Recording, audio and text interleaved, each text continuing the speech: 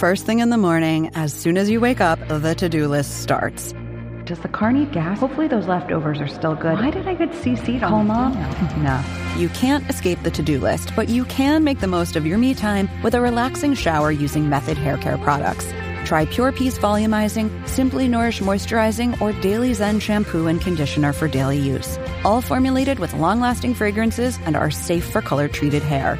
Reconnect with the best version of yourself. Visit methodproducts.com to unleash your inner shower. Hey, this is Brock McGillis, and you're listening to Level Playing Field.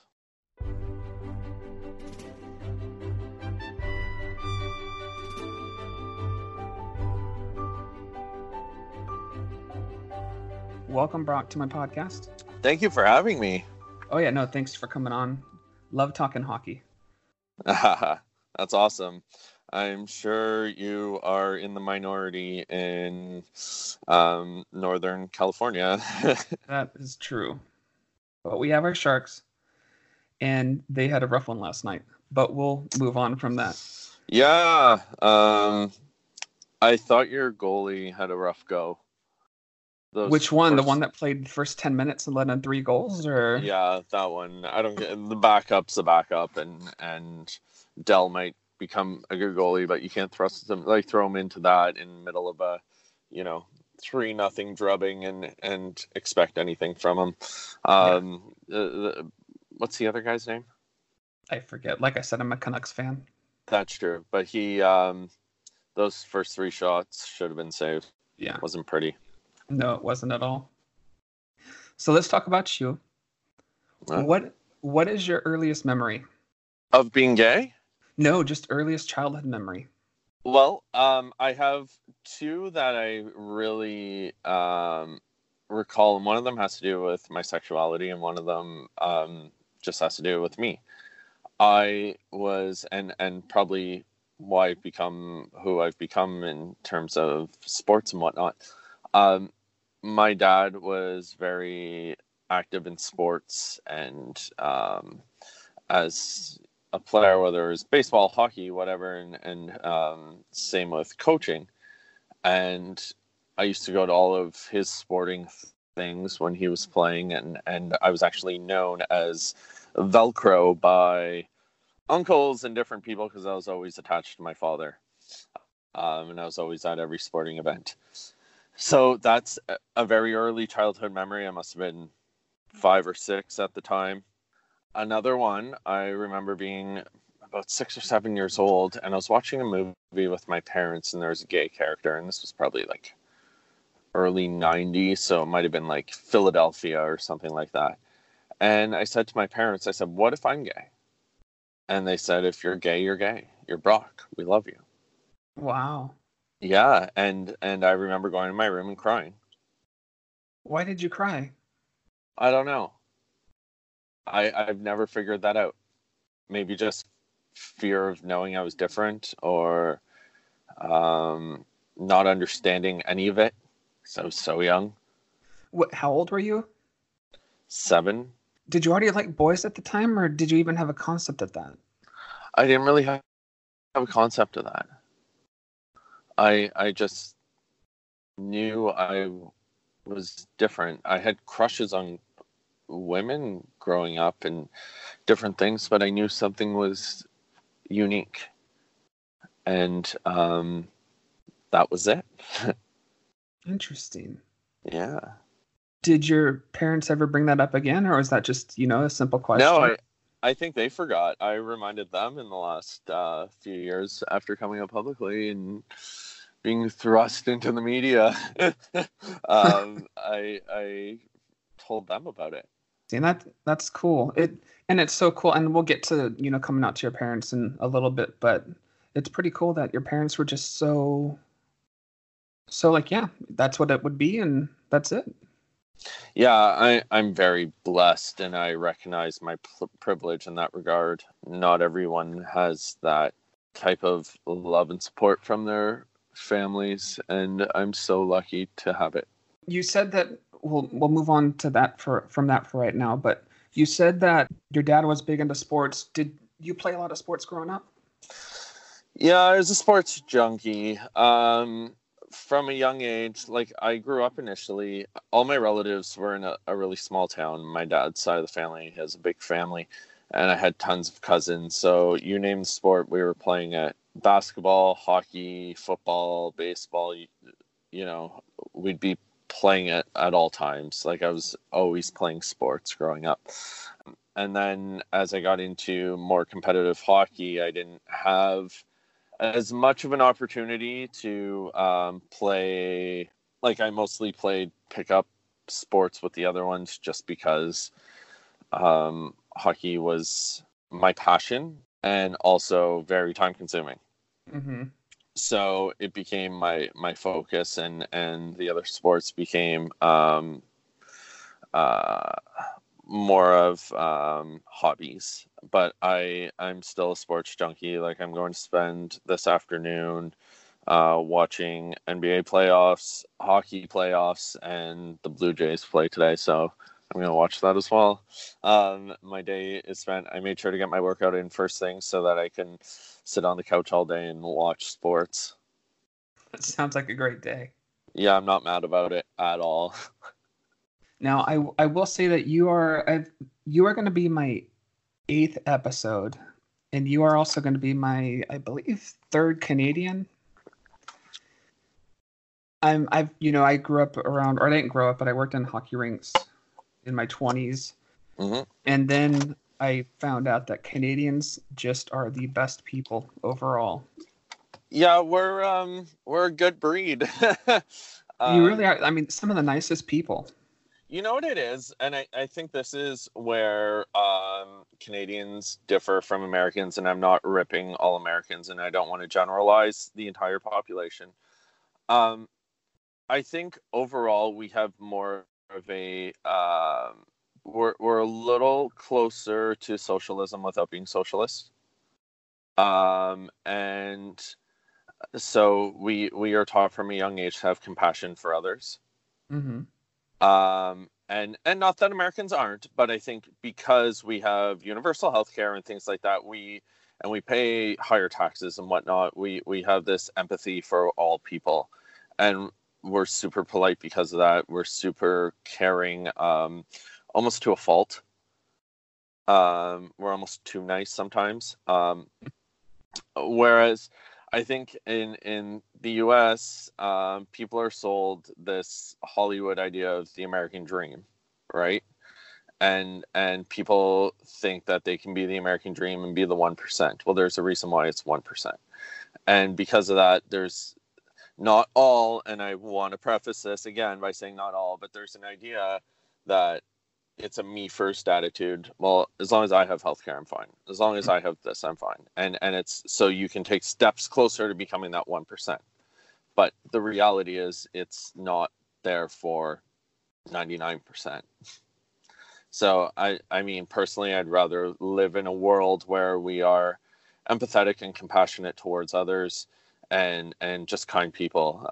I live by the motto that we're all part of humankind. Just be kind to one another. And I think in California, you have that. California is kind of known to be a little more liberal and loving, and and especially in Northern California with San Fran and whatnot, it's a little hippier and free love and whatnot.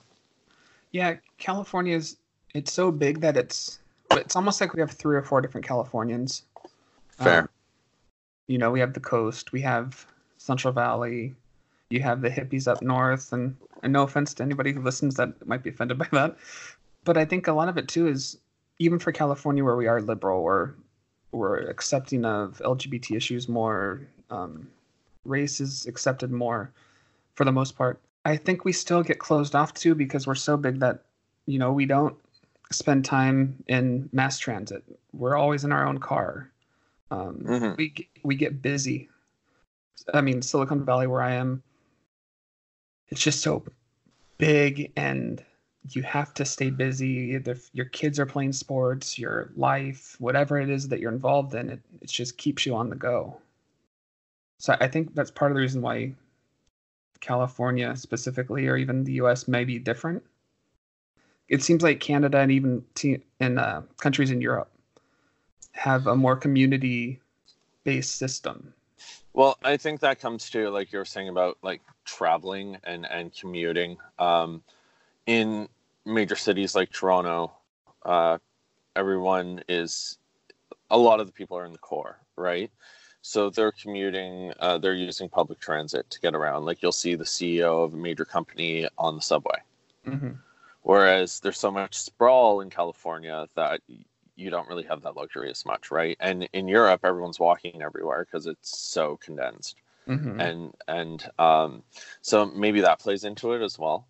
But that said, our country is like, our landmass is, I'm pretty sure, larger than the U.S., and yet we have like a tenth of the population. Yeah, way less people. So I don't know why it is, but I think it may, like I said, have to do with that idea of the American dream and becoming the 1% and putting yourself first instead of putting humanity first. Yeah, that makes sense. Let's talk competitive hockey. Uh-oh. For you, as you start to get involved in sports and you move on to concentrating on hockey. Mm-hmm. Life at the rink. Yes. How often are you there each week? When I was a kid, yeah, my parents couldn't get me off the ice. When I was growing up, I was living in a really small town, and the arena was down the street from my house. And the teams from the nearby city would come and practice in the small town because there was more ice available, and also it was cheaper. Mm-hmm. So whenever a team would show up with one goaltender, I would be on the ice. I would average 12 to 15 ice times a week in my at 10 years old. Wow. And my parents would have to bring my meals to the arena. I wouldn't leave. They couldn't get me. If they wouldn't drive me, I would walk with my equipment to the rink and wait, hoping that a team would show up with one goalie. And then I'd imagine your community rink was just a single surface? Yeah, it was just a small town rink. It was like incredibly old school. It was freezing cold.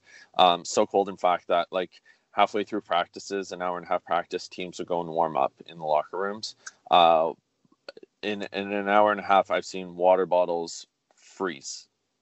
Like full water bottles would be blocks of ice by the end. It was wild. But I wouldn't leave there. After school, if nothing was going on, I would just go to the rink and fool around on the ice. And because I was from the small town, because my dad knew the arena manager, the arena manager while I grew up with him, because I was like a good player, probably, they would just let me on. So when other kids you hear stories all the time of kids growing up on outdoor rinks and playing. I grew up on a rink, in an arena. It was probably colder than it was outside. Even though I was in northern Ontario, which could get down to like minus 40 Celsius. I don't know what that is in Fahrenheit, but it's damn cold. Yeah. And I would just live there. I would get my homework done, go to the rink. And that's all I cared about. I just loved being on the ice. Was it primarily hockey then that was played there? Did they have any figure skating? No, it was predominantly hockey in this town. It was small town northern Ontario. I think for figure skating, to get proper coaching and whatnot, you had to go into the city. There wasn't the same resources for figure skaters in the town. There weren't really a ton of resources for hockey players other than people like my dad, who kind of helped and tried to guide everyone. It was all hockey all the time. So when you start to get to the level where you're traveling more, like on a travel team, how old are you then? Probably around that same time, 10. By the time I was 12-ish, 12 or 13, I'd moved up to AAA in a major city, or in a city rather. And then by the age of 13, I was, still practicing. I was on the ice as much as possible and traveling across the province for tournaments and games and whatnot. And that happened all the way through until I was 16 and moved on to junior.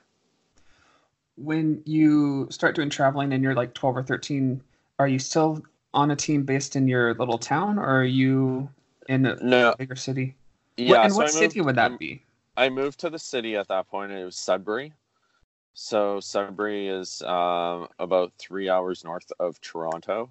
Okay. And at that point, I had moved to play AAA hockey and competitive hockey in Sudbury. And then we travel throughout Northern Ontario and then down south for tournaments. Now, at this time, do you already know you're gay yourself, or are you still coming to terms with that?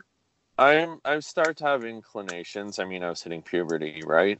Mm-hmm. So I had urges and sexual desires, and I knew that something was different. I knew that when the guys in the locker room were talking about women, I didn't necessarily feel the same way, and I didn't see it the same way. My thoughts were more about men, and I hit it well. But at that time, I started to recognize that things were a little different. I also, at that time, started to develop a severe anxiety disorder. So it probably went hand in hand. How did that manifest itself at that age? I'd have panic attacks.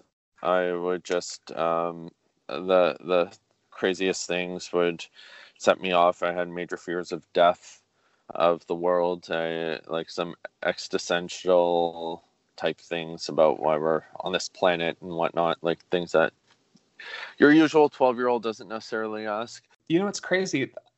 That is the same type of thing I had at that age. And in fact, I honestly, it's the last one I had, it was probably 2002. But I would get the same thing. No kidding. I feared actually going outside. It got to that point. I let my parents know I hit a lot of it. I was afraid. I didn't want them to know because, I mean, at the time, I would have been like, this would have been mid-90s. I mean, medication and therapy and everything isn't where it is today. So a lot of the medications were solely numbing agents that, you didn't really have you were kind of a zombie. And I saw people on them and it scared me. So I didn't want to tell my parents everything that I was going through because I didn't want to go on the medications. Honestly, because I feared that it would impact hockey. And it just wasn't socially acceptable back then. I mean, now you have a much more comfortable level of public discussion. Yeah, it's getting there. I still think it's not fully there yet. Like in Canada right now, we have a suicide epidemic. And then if you look at the LGBTQ plus community, it's the rates are even higher for youth and or for the people in general, and then on top of that, youth is even higher than the general population. I mean, you look at it with trans people; they're 42% commit suicide. Yeah, that's insane. That's terrifying, and I think, as much as we've gone to a level that we are okay with taking antidepressants and whatnot, we have to find ways to make proper therapy more accessible to human beings so that we are living healthier, happier lives. Yeah, and we also have to talk about it more. Yeah, and I think that goes hand in hand, right? I know I actually, right before we got on here, people close to me, I lost somebody I knew well. He committed suicide a year ago. And he was somebody very close to the people that I'm very close with. It was my partner's brother. And I was there when the family found out, and it was probably the worst thing I've ever seen in my life. That's brutal. And yeah, and we have to do a better job, and we have to do a better job with kids, especially kids going through puberty and changes and whatnot, and getting them the help they need. And I think that school systems have to be better at it. Parents have to recognize that exposing your kids to discussing this stuff isn't a negative. It's actually a positive. Mm-hmm. And by sweeping it under the rug, you're actually going to hurt your children. And it's funny, you know, like, well, not funny, but in the situation I'm talking about, it's a very open, welcoming, loving family who would talk about anything. And it just, you know, seeing what I've seen and then working with the at-risk youth that I work with, it's very eye-opening and scary. Okay, that was a big tangent off hockey growing up. It's okay. We'll bounce back and forth. You mentioned that the family was open and everything. I think because we've been trained so much on what a traditional life should look like, naturally we put these internal pressures on us that if we just opened up and shared, things would be better. Completely. And you know, I look at my life and I wouldn't share who I was. And I tried to kill myself on a number of occasions. Really? Oh yeah, I was incredibly suicidal through my hockey career. And it's because I fear there's such a stigma around being a gay man in male team sports that I didn't think I could be me and be a hockey player. And because I was good at the sport and I identified as, you know, throughout my life, and especially in Canada, I guess it would be like, I think your area is probably predominantly baseball centric. Baseball and football, yeah. Well, football, I mean, we have the Warriors too, so. Yeah, and basketball. But you look at, let's say, Texas. If you're a football player in Texas, growing up in high school and whatnot, so the same age as like major, junior, mm-hmm. and even younger, you're you identify solely as, you know, John Smith, football player. John Smith, quarterback. You're not just John Smith. Who is John Smith? He's the football player. Mm-hmm. That was me in hockey. I was Brock McGillis, hockey player. So how can I open up about my sexuality knowing that the sport or male team sports in general aren't inclusive to this and expect you to be this hyper masculine, rugged person? If you're gay, you're less than that. And, you know, if I'm gay, I can't be Brock McGillis, hockey player. And I've self-identified as that since a young age because I was talented and good at the sport. And going back to earlier when I was on those AAA traveling teams and whatnot, and you know, so you start getting some attention because of that, because I'm in a small town and I'm the top player in that town, and all of a sudden, you know, you can't tell people. So you think being on a team sport and being good at it, do you think that adds pressure? I think it changes how you view yourself because people give you attention. I equate talented athletes in male team sports to, especially depending on the region, what the main sport is. So if you're in the main sport, like if you're a talented volleyball player, you're not getting the same attention as a hockey player in Canada. Right. You know, if you're a talented soccer player in Texas, you're probably not getting the same attention as the football player.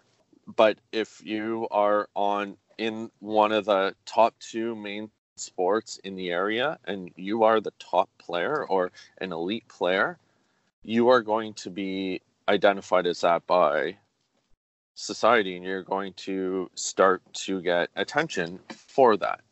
So I equate these people, and then your peers look up to you. I used to have a saying when I was a kid: girls want me, guys want to be me. Mm-hmm. Because I was a cocky little bugger. And the reason I had that saying was because my peers who played hockey wanted to play at my levels. And then you're revered by adults. You're instantly given respect, or you go on a date with a young woman, and her father would come. I'd show up at the house. Dad's already talking to me about hockey. Loves me already. I'm a good hockey boy. My peers were in the same boat, or they were playing lesser levels and kind of wanted to play those levels. And then kids younger than me looked up to me because I was the hockey boy playing this level. And they wanted to get to the point where they were me. So my whole world was based on this idea that I'm a hockey player. So I equate these at that point, like when you're a high-end minor hockey player, when you get to like major junior level, I equate that to being the same as like a YouTuber or an Instagram influencer. Mm-hmm. You have some celebrity and whatnot, but you are still typically accessible to the public. Whereas if you look at like Connor McDavid or Sidney Crosby, they're more like a Brad Pitt or George Clooney, right? Mm-hmm. They're not in the public. They're not engaging with minor hockey kids on a daily basis. They're not around. They're not going to school with their peers. I think that leads to your whole identity being, based on this one aspect of yourself, just the sport, because you're given so much attention and notoriety based solely off that notoriety and attention that your peers aren't getting. That feeding of the ego that you would get from other people, do you think it changed who you were while playing? Well, yeah. I mean, I didn't want to come out, first of all. Mm-hmm.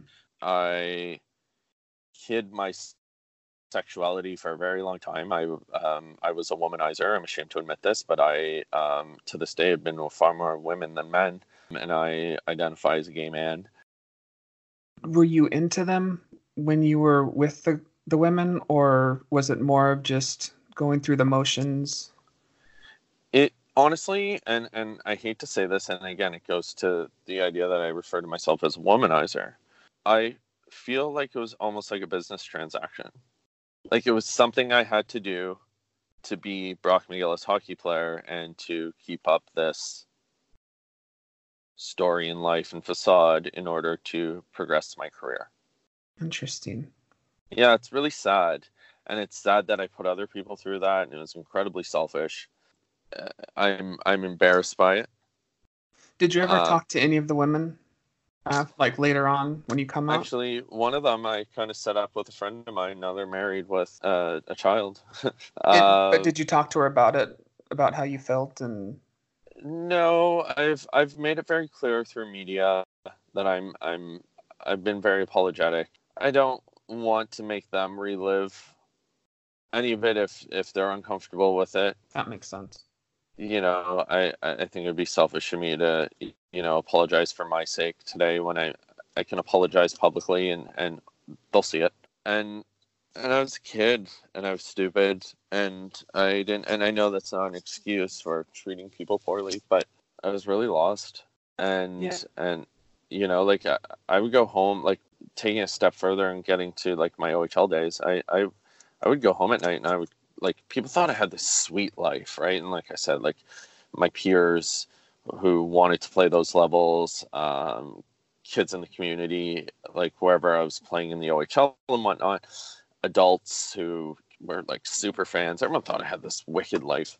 If I'd go home at night, I would drop my girlfriend off or whoever, friends, whatever, and I would cry and cry and cry. Like the self-loathing, the hatred I had for myself ran so deep. When was the lowest point for you as just a person playing sports? I have probably three. I have three moments that really stick out to me. I remember being playing in the OHL in Windsor, and I was sitting in my billet's house. It was 11 or 12 o'clock, and at this point, I was numbing with alcohol. I was drinking daily. From the age of 17 to 23, I probably drank daily. Wow. Yeah.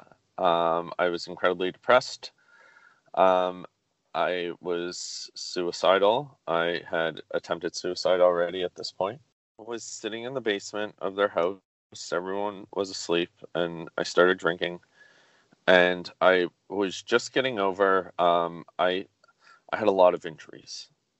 Every year, it's funny, as I started to recognize my sexuality, every year I had a season-ending injury from 15 to I stopped playing. And I think a lot of those injuries were psychosomatic. And due to the stress that I was putting myself through, my body just couldn't take it.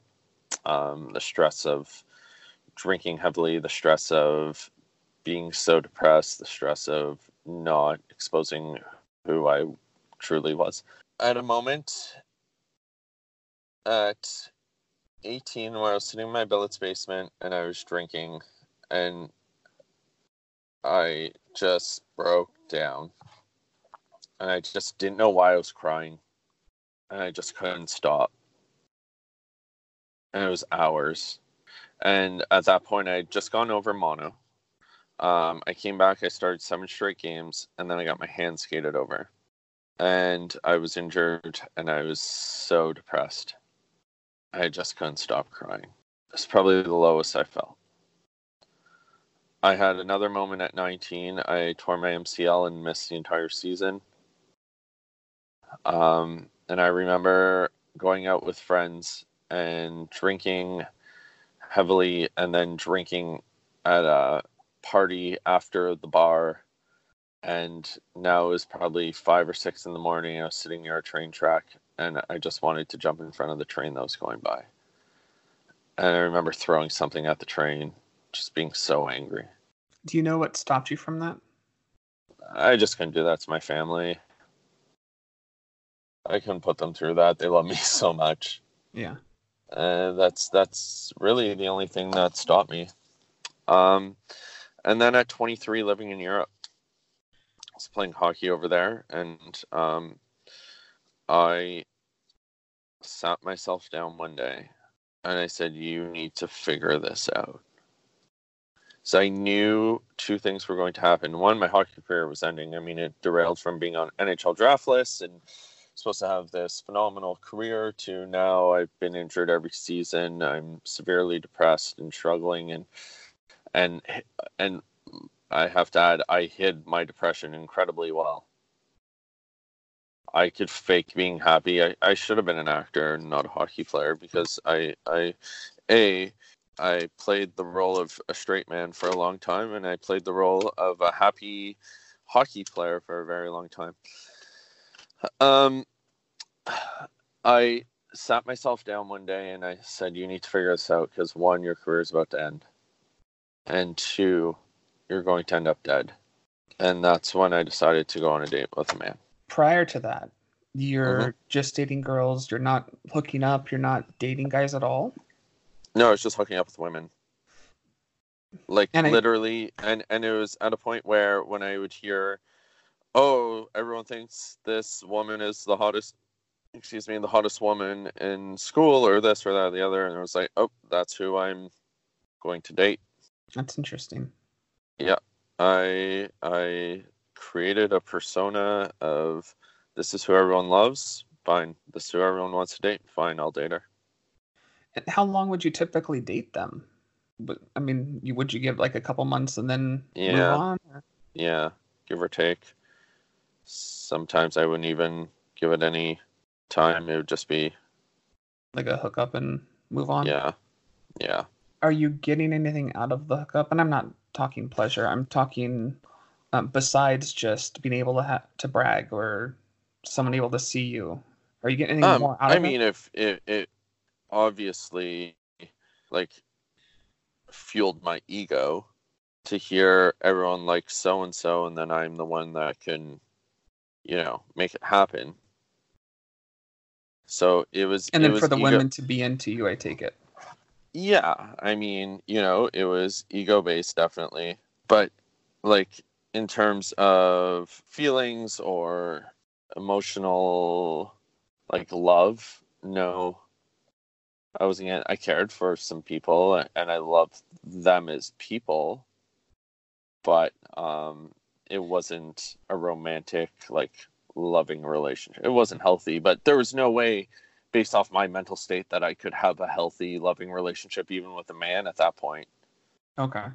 Like it took years of therapy to get to a point that I could be in a loving, happy, sustainable relationship. Because I went through some stuff and I had to work through that. You talked about your first date with a guy. How does that change for you? Like, how do you change inside once you have that first date? I knew right away. I remember being terrified when I met him. And it's really funny. I'm a 6'1", 200-pound muscular hockey player. And I met this, tiny, blonde, pretty boy. And I was trembling. And this was in Europe while you were in Europe? It was after my season. A couple things happened. I went on, this is pre-apps. And for your listeners who are young, there was an era of dating before apps where we'd go on the internet on dating sites. And before that, they didn't even have that. They just had secret code language. So I went on a website, and I don't know if I've shared this publicly or not. I went on Gaydar. Okay. And I checked my hometown, and I saw a lot of men who were married to women, and that scared the hell out of me. Why did that scare you? Because I said, that's going to be me. That's going to be me. I'm going to have a wife and children, and I'm going to be in my 40s or 50s cruising for men on the internet. And so that's what made you... That was, I just had this, you need to figure this out moment. And then I went on and searched, and that's when I went, holy shit. And I don't know if I can say that word on here. You can say whatever you want. Oh, I can swear? Oh, yeah. Oh, that's really exciting because I swear like a trucker.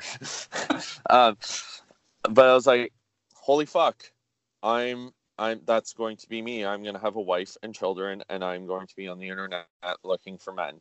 And as selfish as I had been in terms of being a womanizer and having all these different partners and everything else, I at the very least hadn't married. And not that, listen, I don't want to begrudge any of the men that I saw online or any of the generations that came before me, because they lived in a whole different time where they might have been jailed or beaten or, so many different things for being gay. Mm-hmm. And they kind of had to try and force themselves to be straight. I didn't live in that time, so I could be me. And I went, how incredibly selfish for me at this time in my life, based off my circumstances, being, from an incredibly inclusive family and supportive family and everything else. How selfish would it be of me to bring, have a wife and bring children into this world knowing who I am? That's, I think, a sort of a sad part of the story for me is your family was so open, it seems like, and we'll talk coming out to them as well.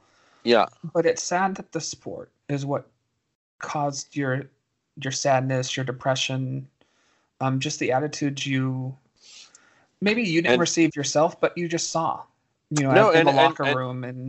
And quite honestly, that was all due to language. That was language I heard in locker rooms, language I heard at school. All my friends were hockey players. So, that's what I heard. And hockey is very much a bubble. It's incredibly insular. It's a world within the world. It polices itself. And hockey kids, because I just said to you, I was in rinks 15 times a week. Mm-hmm. So my friends were the other hockey guys I was hanging out with, at the rink with. And then I traveled all over with these hockey guys. So who did I hang out with? Them. And then as you get a little older, you move away for hockey, and everyone's from somewhere else, and they're moving to the city or town or wherever they're playing. So the majority of the kids are just moving there, and they don't know anyone. And who do they meet as soon as they move there? Their teammates. So now they instantly have 20 friends. So who are they hanging out with all the time? The hockey boys. And then they meet other hockey players who might be from that community, whatnot, or they play against or close by, and that's your friend groups. And then you go home in the summer, and who do you hang out with? The people you grew up with, your friends growing up, all the hockey players you grew up with. Yeah, so you're always in this bubble. So for me, I was never bullied. I'm very blessed. I have a very different coming out story to, and very different life experiences to most queer people in that sense. I wasn't bullied,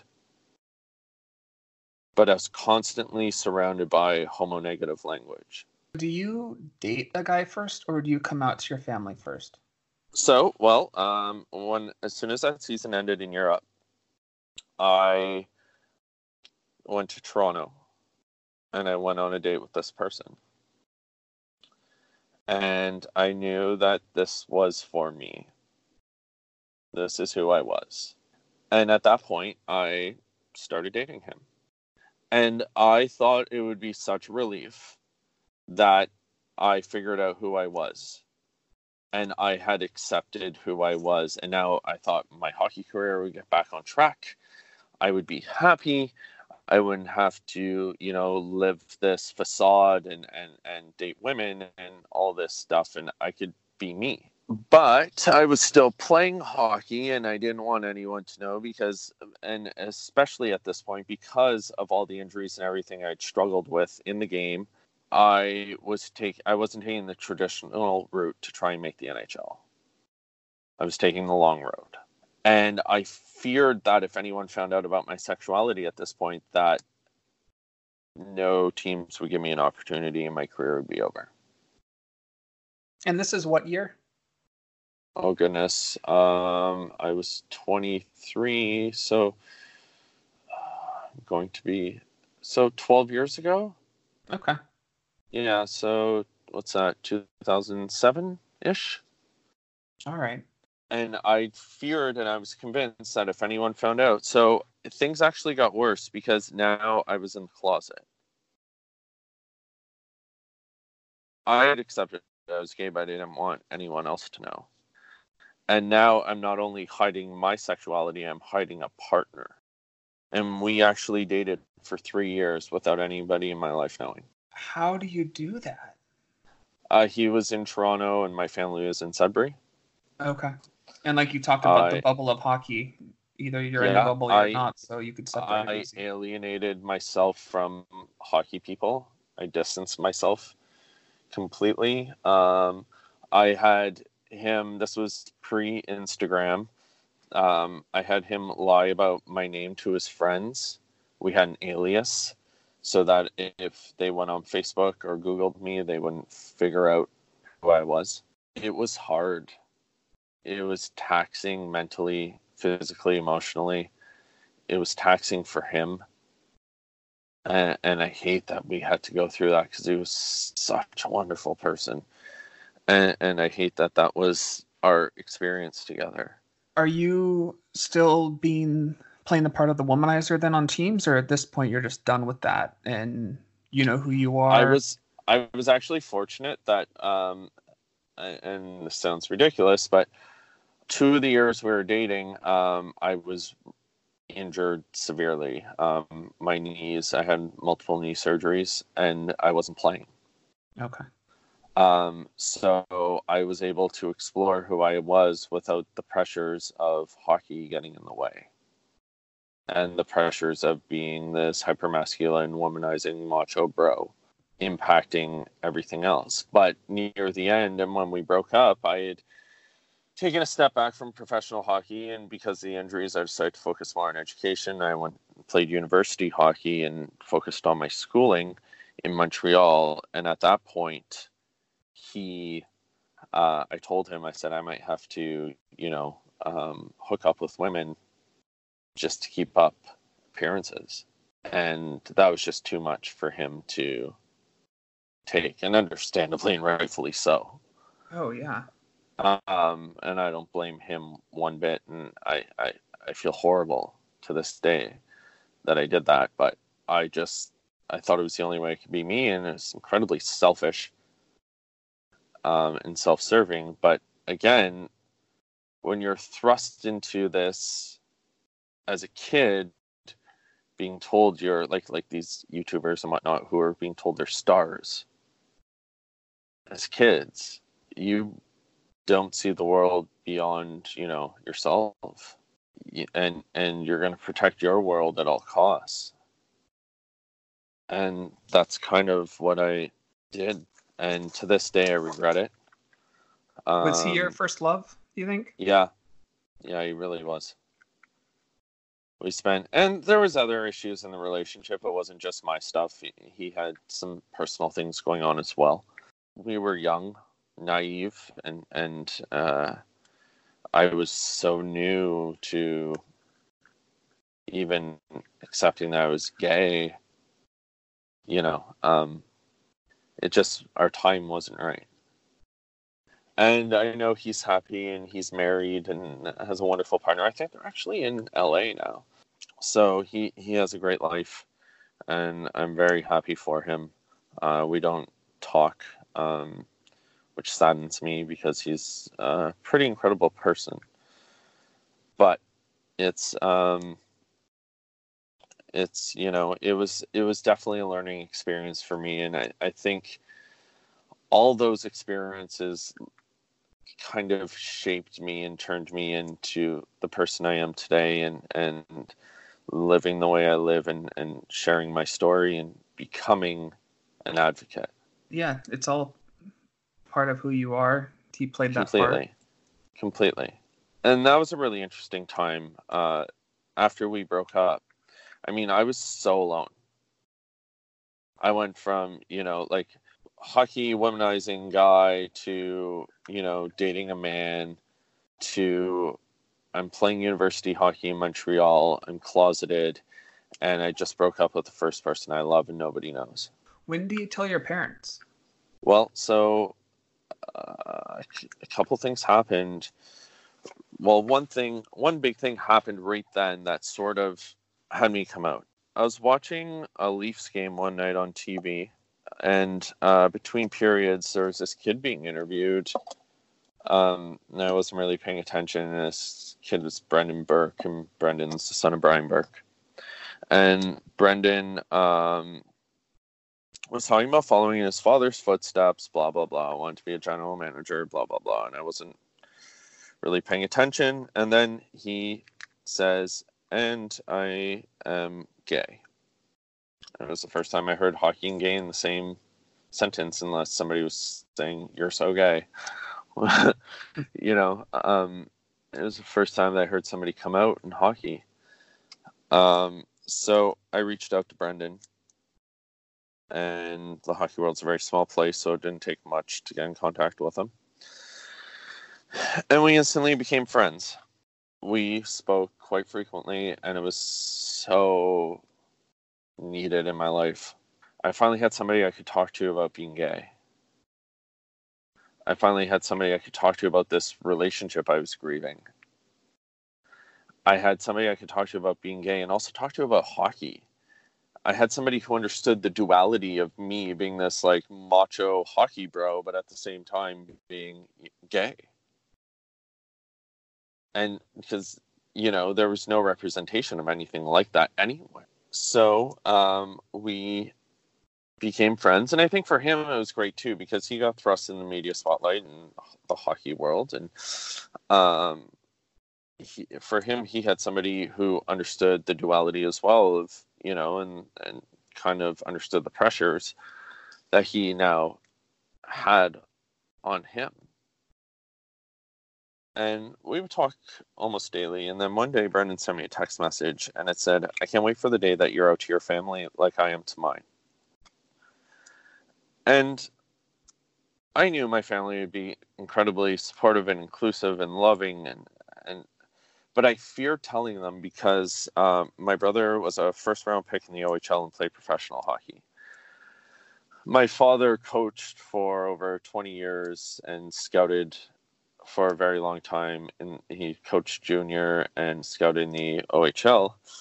And I feared that if they knew, they'd become more sensitive to the language that's used in locker rooms. And they're rugged, hypermasculine men, and they would stand up to it. And in the process, they'd accidentally out me. And because I was, taking the long road to try and make a career out of hockey still, a non-traditional path, I knew that if anything happened it would jeopardize any chance I had. Mm-hmm. So I didn't want them to know. So when I got this text message from Brendan, I panicked. I was kind of like, ooh, fuck this. And I remember like throwing my phone on my bed and ignoring the message. Well, those ended up being the last words Brendan ever said to me. 2 days later, he died in a car accident. Wow. At that point, I knew I had to tell someone. I knew I needed help. I couldn't do this alone. And I sat my brother down. And my brother is a 6'2", 210-pound power forward who fought, hit, scored goals. And I sat him down and I said, Corey, I'm gay. And he said, yeah, so. I was like, oh, thought I got some reaction, but hey, this works too. Shortly after, I followed up with my parents, and same type of thing. We love you. They didn't care, and I wasn't worried about acceptance from them, because I'm a big believer in this, and I try and preach it everywhere I go. Only you can accept you. To get acceptance from a heterosexual based off your sexuality means they're above you. It means there's a hierarchy, and it's bullshit. They can support you, they can love you, they can be inclusive, but only you can accept you. And then when you do accept yourself and learn to love yourself, you're going to be happy regardless of what anyone else thinks. And this is something that took me a long time to learn. And that came from learning that I don't need to be accepted in hockey. I accept me and I love me. And if they don't, fuck off. Yeah. So I came out to them. Everyone was cool. I started coming out to family and friends, but I remained closeted in hockey at that point. And I feared for my career. And then but you don't end up coming out until after you stop playing, right? Yeah. So after I stopped, I retired not long after. I just, honestly, it was such a dramatic retirement in the most fabulous gay way possible. I was heading back to the States to play professionally. Oh, what year was it? It might have been like 2012. And I was at the border in Windsor, and I was about to fill out paperwork to get my visa. And I was questioning what I was doing and why I was still playing, and if it was just because, my identity was based in this, and could I handle hiding my sexuality and going back in the closet. Plus, my knees were a mess and my body ached and still aches. And I was like, do I really want to put myself through this? And I had an 8-hour drive by myself to the border to figure that out. And I got there, and it took all the way until I went into the to fill out the paperwork at the Border Patrol, and I sat there and I went, you know what? I can't do this. And it was Canadian Thanksgiving, which is about a month and a half earlier than yours. Mm-hmm. And I got back in my car and turned it around. And I drove to Toronto, and I spent the long weekend going to gay clubs and hanging out with some gay friends that I had made, and just having the best time. And I never felt so free and liberated as I did in that moment, because I made a choice for me on my terms that wasn't for hockey.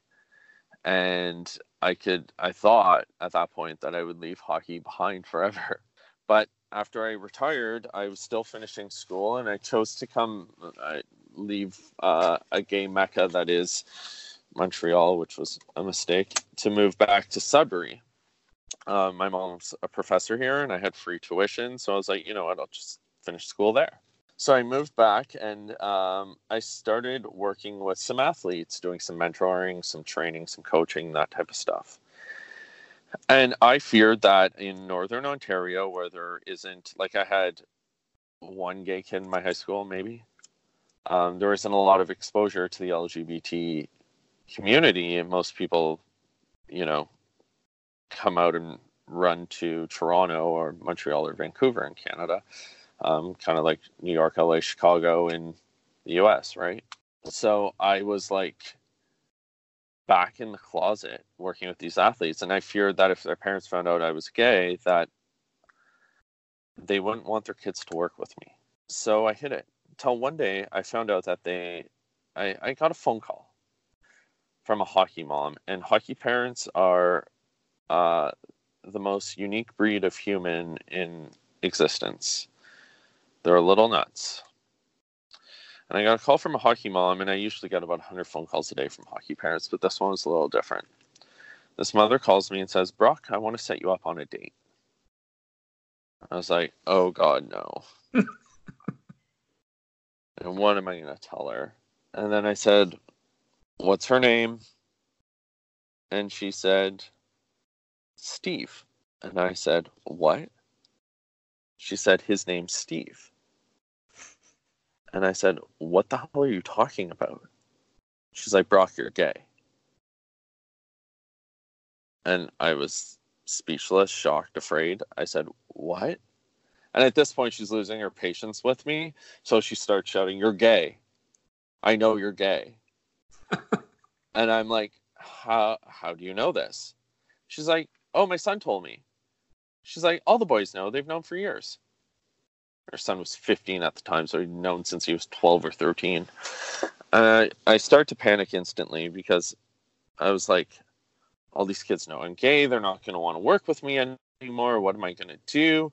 Like I'm in this northern Ontario city that, doesn't have any exposure to this type of thing. And I was panicked, completely panicked. And then I thought to myself, wait, all these cocky hockey boys who think they're a gift to the world the way I thought I was, and who are these social influencers and everything else, know I'm gay, and they choose to work with me. How cool is that? So I thought at that point, maybe I should come out. Maybe I should just tell them, let the cat out of the bag and just say, "Hey, guess what? We all know, haha." But instead, I decided to do a little sociology experiment. I always tried to curb racist, sexist, and homophobic language, but I decided to observe their behaviors, because I know they know I'm gay, and I know that they know that I'm gay, but they don't know that I know. So I thought, you know what? Maybe I can observe their behaviors and see how they act when they use homophobic language, because it's very common in the sport, and it's very common amongst youth athletes. And I think that goes back to that insularity of the sport, and the fact that, ex-hockey players become coaches, managers, and ex-hockey players also have hockey babies who grow up and play hockey. And, so this cycle of the language and the culture kind of just continues to repeat itself over and over and over. So I started to notice that anytime my athletes would say something homophobic, they would freeze up and apologize to me. And I would just kind of nod and be like, "It's fine." And I thought, well, cool, maybe I'm having social impact. And then I thought, or maybe, they just like me and I'm gay. So every time they say something homophobic in front of me, they apologize, but then they go to school or different places and they call kids fags and, pick on people, and they're really nasty. And I had no idea what was real and what wasn't. And then one day I wasn't there, and I had a sprint coach working with some athletes, and he had them on a track, and he told them at the end of a 2-hour workout that they had to do 10 200-meter sprints or something stupid. And one of my younger players, who comes from a very progressive, inclusive family, looked at the sprint coach and said, "That's so gay. I can't believe you're making us do this." And one of my older players, who comes from probably a less progressive family, looked at the younger player and said, "We don't say that here. Give me 50 push-ups." Wait, the player is the one that said that? So a younger player said, "That's so gay. I can't believe you're making us do this." And an older player, who came from a less progressive family than the younger player, looked at the older player and said, "We don't say that here. Give me 50 push-ups." That is crazy that the older kid actually Stood dealt up. with it. That's Without, great. and the younger player said, "You know what? You're right," and did 50 push-ups. And actually, because these kids are influencers, they brought it, once they saw that, they kind of brought it to their friends and teammates in different groups. Actually, the younger player, I guess, told his teammates about it. And one of his teammates one day was talking to a young woman, they were 15 at the time, on FaceTime. And she said, "Let's hang out tonight." And the player said, "Oh, I can't, I have practice." And she said, "That's so gay." And the player said, "Give me 50 push-ups right now. I'm never talking to you again." And she actually got down and did 50 push-ups. And it blew my mind and made me realize that a social impact can happen. And if I can create a shift in this little bubble that I have within the bubble that is hockey, and these kids are influencers in mainstream society, then a full social impact can happen. And I probably should have came out at that time, but honestly, I was still afraid, and I had all these stigmas in my mind of growing up and hockey being so homophobic and the language that was still being used, and I didn't come out. And then a couple other things happened. A hockey association that next season, alienated me. My sexuality was, it was the best or the worst kept secret going, and people were starting to whisper, and competitors and what I do were outing me, and a hockey association blackballed me from working with their players. Wow. They just said, "We don't need you. We'll take your coaching. You can coach." I was the only one of my competitors that does any training or anything that coached. And I coached for free. But anything in the mentorship or the training aspect, they said, "We're not using you." And this was an association I grew up playing in. My brother grew up playing in. My dad coached in forever. And that's the crazy thing, because you compare that to figure skating, or even in Canada, you have gay coaches teaching youth. And it's not an issue, but you go into a masculine sport like hockey, a team sport, and it's complete opposite. Yeah. And this is, this was 3 years ago. This wasn't a long time ago. Yeah. For as many steps as we've taken, we still have so far to go. Yeah, and that's my issue with some of the groups and some of the leagues, and I'll get to that in a moment. I'll finish the other things, but that happened, and then right after that season, there was the incident in Orlando, the massacre at Pulse nightclub. Mm-hmm. And I started to realize that, not everyone has my privilege. I can walk down the street and people assume I'm straight. I don't get harassed or bullied or called names, and people still do. And those gay bars, those queer spaces, are safe spaces for our community. That's where people can go and be themselves without fear of ridicule, judgment, alienation. Because the reality is, even today in 2019, if two men were walking down the street in Toronto, New York, LA, and they were holding hands, they might still be called names. If they're outside of, Hell's Kitchen or Church Street in Toronto or West Hollywood or wherever's the super safe space.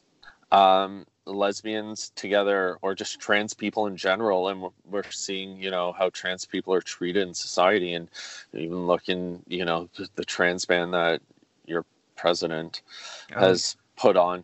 And the reality is these queer spaces are safe spaces for our communities. They can go and be themselves without fear of judgment or alienation or ridicule or violence. And that was taken away from us.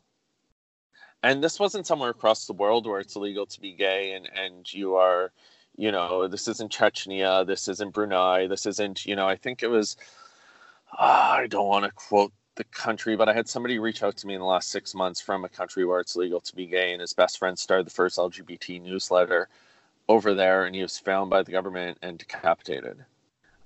This isn't there. This is Florida. I have friends in Florida. This could have been me and my friend.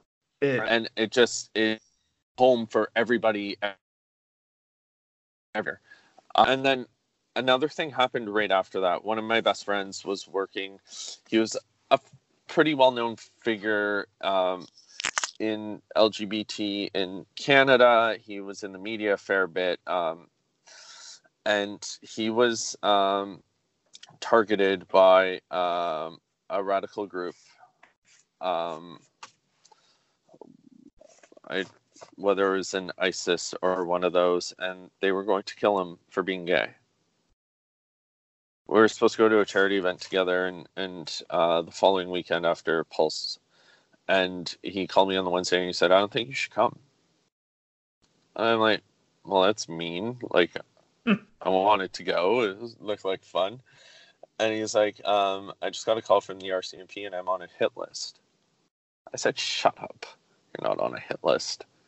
And he goes, "No, for real, I am." And he's like, "They may target me at this event." I said, "Well, are you going?" He's like, "Yeah, I have to go. And it was recommended he still go." And everything. I said, "Well, I'm coming with you. And nobody's scaring me out of our spaces." And keep in mind, this 2016 or what, Pulse 2016? It was that year. Like, that's three years ago, you know. And we got into an Uber, and I remember sitting outside of his condo, and we each chugged a drink, just to give us a little liquid courage. And we got into an Uber, and we went to this event, assuming we were going to die. It was a charity event, and we got there. They were patting everyone down. They had those like wands out that you see at the airports and stuff. Mm-hmm. And we were convinced we were going to die that night. And we had undercover RCMP officers and police all around us. And luckily, nothing happened. They've stopped and prevented any possible attack then. And I think he's not at risk any longer. But at that moment, I knew I had to do something. I had to do something because I was seeing so much hate towards my community. And I had to do something because I needed to empower myself and take away the idea that people were outing me and using my sexuality against me. And I needed a way to make myself feel strong and armor myself with it. And it was a little fuck you to the people who were outing me. And it was also a way of saying you can't use who I am against me any longer. Mm-hmm. And I contacted a friend of mine who's a journalist. At the time, she was with Yahoo Sports. Now she's with The Athletic. And she was there covering the OHL during my darkest moments. And she knew a lot about me. She was somebody I confided in back then. And I said, "I'm writing this. I'm coming out publicly. Do you want to do it?" And so I did it through her, through Yahoo Sports. And I came out publicly that summer. How did that go for you? Was it just a relief? I didn't know how it would go initially. I thought, you know what, maybe I'm going to help myself. Maybe I'll help the odd kid, you know, who reads it. I didn't know what to expect, really. I had no plan afterwards for anything. I just said, I'm writing this something I need to do. And day one, I received over 10,000 messages. And I sat there and I cried and cried and cried. It was such an emotional release. I didn't know what to do. And I was a wreck. It was incredible. I stayed up until 6 or 7 in the morning answering every message. Oh, wow. Yeah, I answered every single message. And from former teammates reaching out and apologizing for the language they use, to hockey parents, to friends, to people I didn't know, to people who came to me for support or advice, to, you know, pretty high-end members of the hockey community, like, reaching out to me and sporting community. I mean, it was so overwhelming, so filled with love and support. I'm very blessed in that regard. So what are you doing now then? So it led to, before I knew it, I got a call to speak at a school. And I was like, oh, okay, I guess this is a thing. And I spoke at one, and it just snowballed. And now I travel around North America speaking. I'm actually heading your way. I'm heading to San Diego next week. I'm traveling, speaking. I'm working on a few different projects. I'm currently working on an LGBTQ plus history show with Mrs. Kasha Davis from Drag Race. Because I feel like, especially today, kids don't really know their history, and because the LGBT community is very different than any other minority group in the sense that if you grow up a person of color, not always, but typically you have people of color in your life that can kind of share, the history with you. Mm-hmm. If you grow up female, you learn about the history of, feminism and different things. But growing up queer, you have nobody in your life your parents don't really know it unless they choose to seek it out. Nobody really knows the oppression that came before you to give you these rights and also the struggles you may go through in your life and different things like that. And kids don't know about gay youth, don't really know about Matthew Shepard. Most people know about Stonewall, at least, I hope. But they don't know about a lot about the AIDS epidemic. A lot of this stuff isn't taught to kids. So we're creating this show to give queer youth an understanding of what came before them, an understanding of their community, so we can create a stronger community and be there for one another and support one another. I'm working on a pitch for a TV show to give queer youth role models. I go to schools and different places, events, and I have people who come to me and say things like, oh, I really relate to your story. I'm like, you're, an artsy queer kid who is super quiet, and I'm, this loudmouth, cocky hockey guy who was womanizing, and, I don't know, there's got to be somebody out there that you relate to more. Mm-hmm. And I'm hoping to create a show that gives them those role models and can share their oppression and struggle and how they empowered themselves the way I kind of empowered myself to help youth learn to empower themselves. On top of that, I'm going to continue speaking. My goal is to get to every school in North America. I'm starting to do more corporate speaking, dipping my toe a bit into inclusivity training for corporate, so they can learn to be a little more progressive and inclusive. I work with sports teams and organizations. I've been traveling around the Ontario Hockey League, speaking to all their teams about, conforming and the importance of language. Because I think kids today are far more inclusive than previous generations. But I don't think their language has evolved, especially in sport, in male team sports. We have a long way to go. And that actually goes to the point earlier where you said, as much as we've taken steps, there's still a long way to go. Yeah. I think team sports have kind of hurt that. And they're sort of holding us back. And this is my belief, and some people feel completely different, but it's my belief. I think we see these pride nights and different events with sporting teams. Mm-hmm. And people think, oh, everything's great. Look, we had this. And it becomes a pink-washing, box-ticking measure for sport.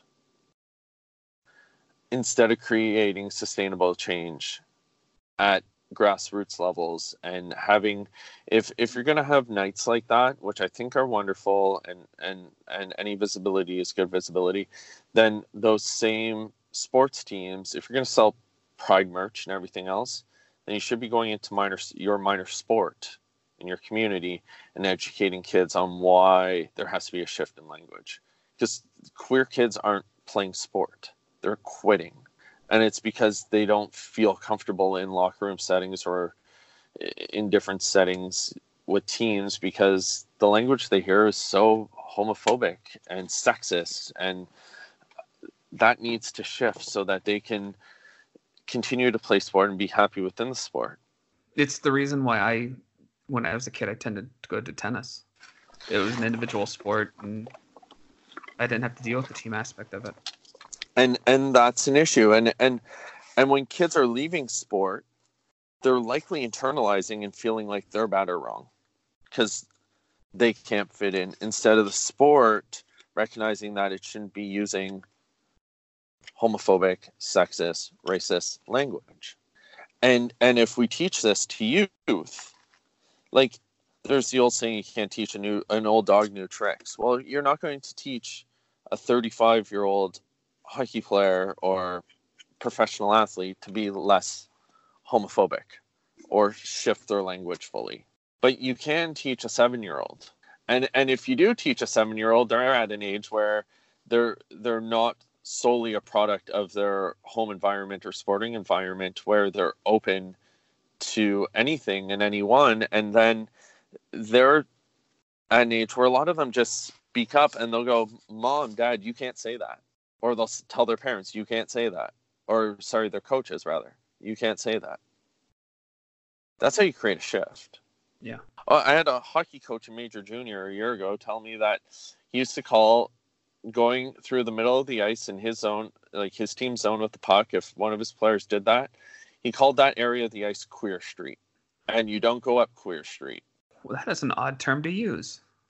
But you don't go to the fag street, right? So, but that's the reality of sport.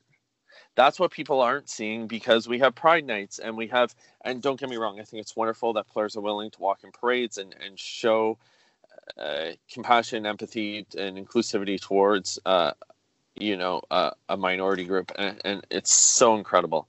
But these are the things that need to shift, and the education that needs to happen at all levels that isn't happening. There's the likelihood, if you think about hockey, there's over 10,000 NCAA, major, junior, and above. So I call that professional, let's say. Mm-hmm. Professional players in the world, or elite level players in the world annually. There's over 10,000. I'm the only one in the history of the sport to ever come out.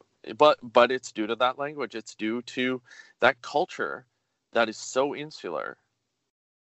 And when former players become coaches and they're still using that same language, Queer Street, this is what happens. And that coach is the one who actually came to me and told me about it and apologized and said, I went in and spoke to all the coaches in the league, and then I spoke to his team, and he said, listening to you talk made me realize how wrong this was and the impact it can have. So a lot of them are just unaware. And we have to do a better job of educating them, but just having a celebration night isn't educating anyone. It's making it seem like nothing is wrong. And that's what needs to shift. Yeah, and I used to think, as a teenager and even up to a few years ago, just waiting for that one big star to come out. But I realize now that I don't think that's ever going to happen. I think it's more going to be where a kid who came out when he was 15, 16 is going to make it to the top, and it's going to be that situation. And I don't know if we'll see that for a very long time until they shift the culture at minor sport. Mm-hmm. In hockey, anyway. I don't think we're going to see that kid come out at 15 and stay in the game. I have them coming to me. They're quitting. They're all quitting. And it's because of that language. They hate themselves. It is a shame. It's sad. It's sad that people can't be themselves and play a sport they love. And when you think about, suicide rates and depression and mental illness within the LGBTQ plus community because of all this internalized stuff we go through. And then the only place you might enjoy yourself is in your sport. And for me, being on the ice, the only time I didn't think about who I was. once I was on the ice, nothing else mattered. Oh yeah, but we're taking that exactly. But we're taking that away from kids. That might be their only release. Plus, it's physical activity, so that's going to help their, their mood and their mental health. Plus, they're getting, they're able to achieve something and goal set and everything else, and learn to work within a team environment and all those other wonderful things that come with sport. But when they're pushed away from it because they're told they're bad or wrong, they're just going to self-loathe and hate themselves. We're about an hour and a half in. Let's transition to something a little fun. Ooh. I have a final 20 questions I ask everyone. But before that, I want to talk about Instagram. Uh-oh. So there are athletes and there are people who are gay on Instagram and Twitter that are in sports, or they're actors, and they have a relaxed feeling about themselves, I guess, where they joke around. They are able to show skin and not stress out about it. Your Instagram, you post some great photos. Thank you. Do you ever get flack for that from anybody? And by great photos, what do you mean? Like shirtless photos? Oh, yeah. Well, honestly, I have, I'm a 35-year-old gay man who grew up being on an ice rink and in a gym most hours of the day. I don't have the body I had at 25 or 20 or 18 anymore. But I still, my biggest, and I know people are going to say, oh, poor you, I have, I'm not, I shouldn't, not that I shouldn't, but I have a physique or an aesthetic that a lot of people would like to have. And I'm aware of that, but I have body image issues. I have some body dysmorphia. I am hypercritical. I'm not comfortable being shirtless or anything like that typically. And I've posted more photos like that recently for me, again, to empower myself and say, okay, you don't have the 8-pack you had at 20 years old, but you're still beautiful. Mm-hmm. And you work hard for what you have. And I'm very conscious when it comes to my eating habits and everything else. And a lot of it, and I work out a lot. A lot of it is for mental health. I still have an anxiety disorder. I still suffer from depression, and I'm constantly working on myself for those reasons. And do I receive flack? A little bit. I mean, I posted a photo recently, and I was in a tank top and my arm was showing, and somebody said, wow, get that guy some more steroids. There's always going to be those assholes. Well, yeah, and I don't mind those, and I actually address them. I actually get more hate on Twitter than I do on Instagram. But I addressed him, and I just said, hey, I wish it was that easy. I've never taken, I have an anxiety disorder. I suffer from depression, and I know that messing with my hormones, and I know this because anytime I'm sick, my anxiety flares up like you wouldn't believe. So I know that if I were to go on steroids, my hormones would be all over the place, and I wouldn't be able to handle or cope with my anxiety. So I've never taken a steroid. It may be easier if I had, but I put in a lot of hard work. I am very conscious, and I have a body type that's, muscular and whatnot, but I've been working out since I was 12. Oh yeah. Like that's, 23 years of daily fitness. I should have a decent body. More recently, I posted something about, and this one really, typically when people say stuff, I know it's predominantly a reflection on where they're at. And maybe, some people assume I'm a certain way based off my aesthetic. People assume that I'm a privileged, white, cis male who is only concerned about me and other white, cis, gay men. And it's not true. It's not who I am. And I'm sorry my aesthetic gives that impression. And I'm sorry that people who have a build that may be similar to mine have treated people that way. But I deal with people and support people from every walk of life on a daily basis. And it's part of what I do. I have people reaching out from all over the world every single day. And my aesthetic doesn't define who I am, just like being a hockey player, I've learned, doesn't define who I am.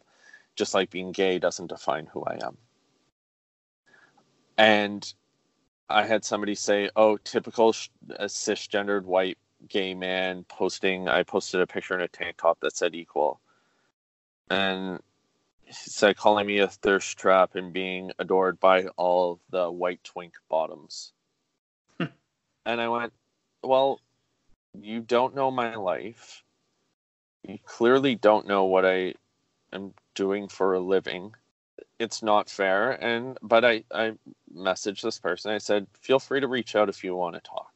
Because there's obviously more going on there, and there's struggle and oppression that this person's felt not only from society, but from his own community, or their own community. I shouldn't gender someone.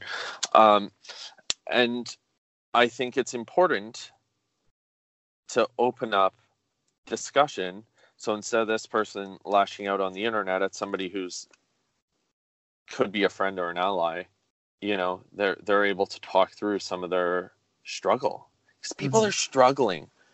People are struggling so much, and I see it on a daily basis with kids coming to me. But yeah, I've become more confident in posting pictures like that. Just, they're fun, and they're not meant to be, I'm not doing it to be a thirst trap necessarily. I did it kind of more to say, hey, love who you are, love what you look like, and I'm proud of myself for the hard work I've put in. And you should be. And I love the last one that you did where and who knows if you'll post more by the time this goes public, but the one you just said, I love being gay. I say that in a lot of interviews. My mother would ask me, she's like, why are you always saying you love being gay instead of saying like, oh, I love who I am, or I love being myself? And I said, well, there was a gay kid in a small town who's been bullied and alienated, and he's, either very alternative or artsy or femme or something. And he self-loathes. He hates himself. And he's probably never heard once in his life somebody say, I love being gay. And I do love being gay. I love my culture. I love my people. I love the history and the resilience and the power and the strength it took to get a semblance of equality. And I want to keep pushing that forward and pushing boundaries and breaking down walls in a loving, compassionate manner, and having people not only, I don't want to force our way to a table, but I want us to be able to sit at that table.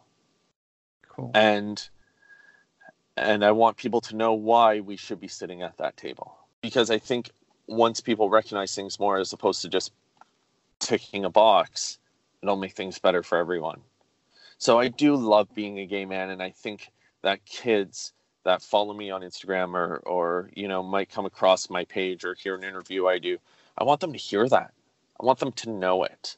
And I want them to learn about their community so they can love who they are and love being gay. Sweet. Let me end this episode with my final 20 questions. That way we Deal. can wrap up. It's just a quick 20 questions. Some are fun. Yeah. Just random. I'll try and keep... I'm a long-winded speaker, so I'll try and keep it. No worries. If you could have a superpower, what would it be? If I could have a superpower, it would be the ability to be everywhere at once. Okay. So I could go and speak to groups all over and try and create shifts everywhere. Do you listen to podcasts? Do you have a favorite podcast?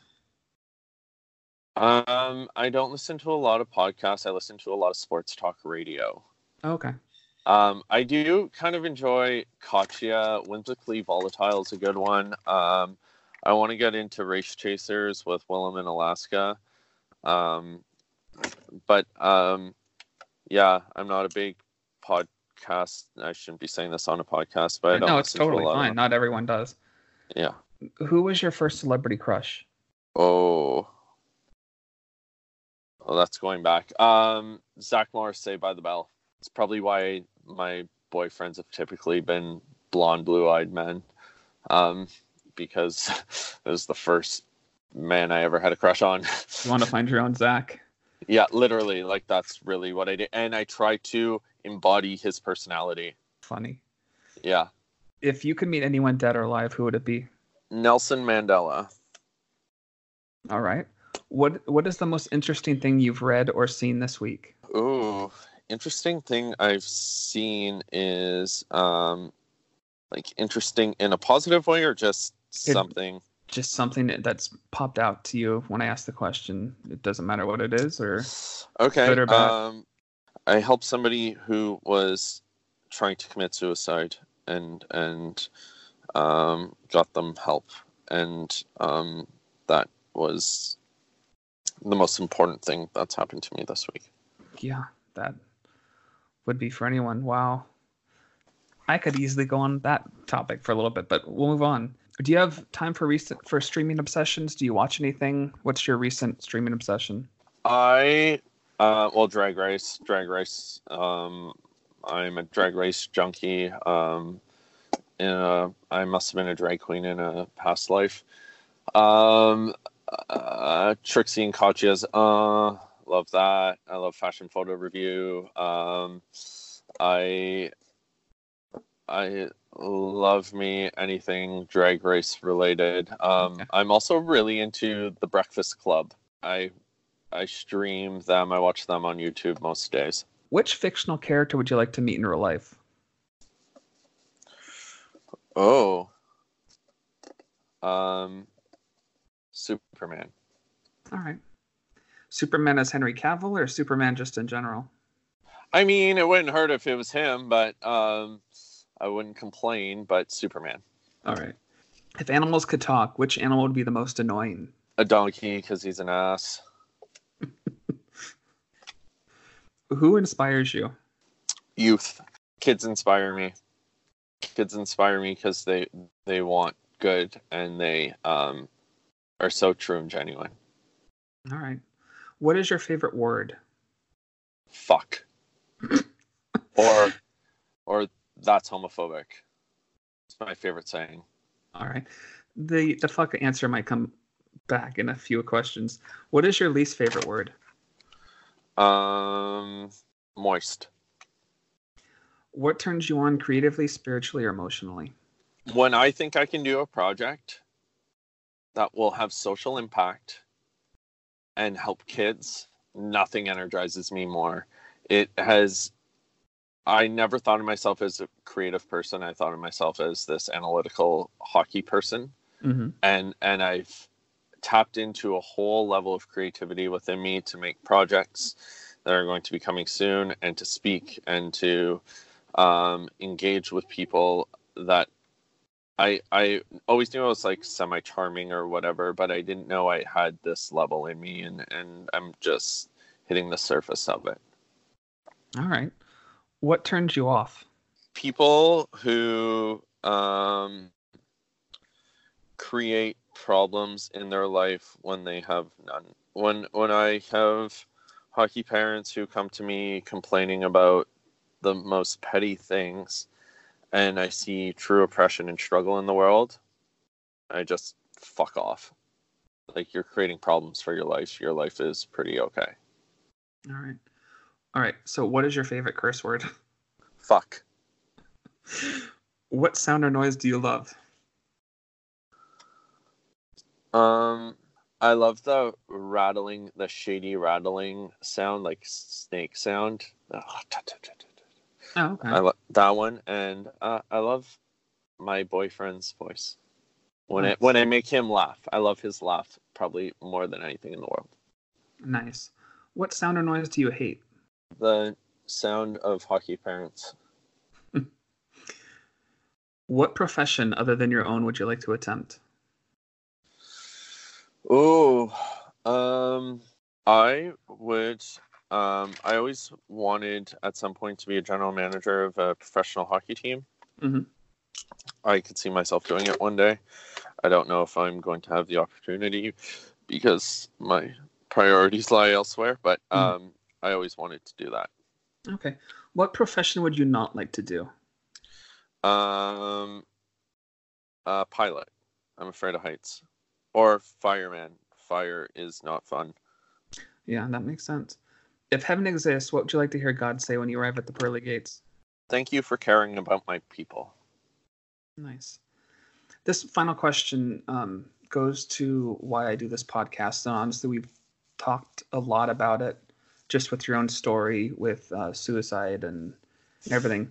If you had a chance, you actually do have a chance to talk to 12-year-old kids, what's the one thing you could tell them that you've learned throughout your life about their sexuality that can help them the rest of their life? This can be a two-part answer. All right. Number one, all kids, whether straight or gay, we tend to conform in society. I try to have them leave. I say, I don't care if you're paying attention. I don't care if you've paid attention or if you don't like me, if you're homophobic, whatever. Just leave here knowing this. Normal doesn't exist. It's a fallacy. You're all different. You all have different hair color, eye color, body shapes, body sizes, skin color. You'll have different goals, passions, dreams. You have different reasons for being, whether it's in a locker room or in the school. You all have different things you want out of this world. You come from different backgrounds. Normal doesn't exist. It's a fallacy. You're all a bunch of weirdos. And that's a beautiful thing. And then the other thing to queer kids is only you can accept you. Don't seek acceptance outside of yourself. And when you accept yourself, learn to love yourself. And when you love yourself, you can deal with so much more, and you'll have so much more strength to empower yourself and live a happy life. That's great. Thank you for coming on the show. I really appreciate it. No, my pleasure. It's been a fun time talking to you. Yeah, I've enjoyed it. It's really cool.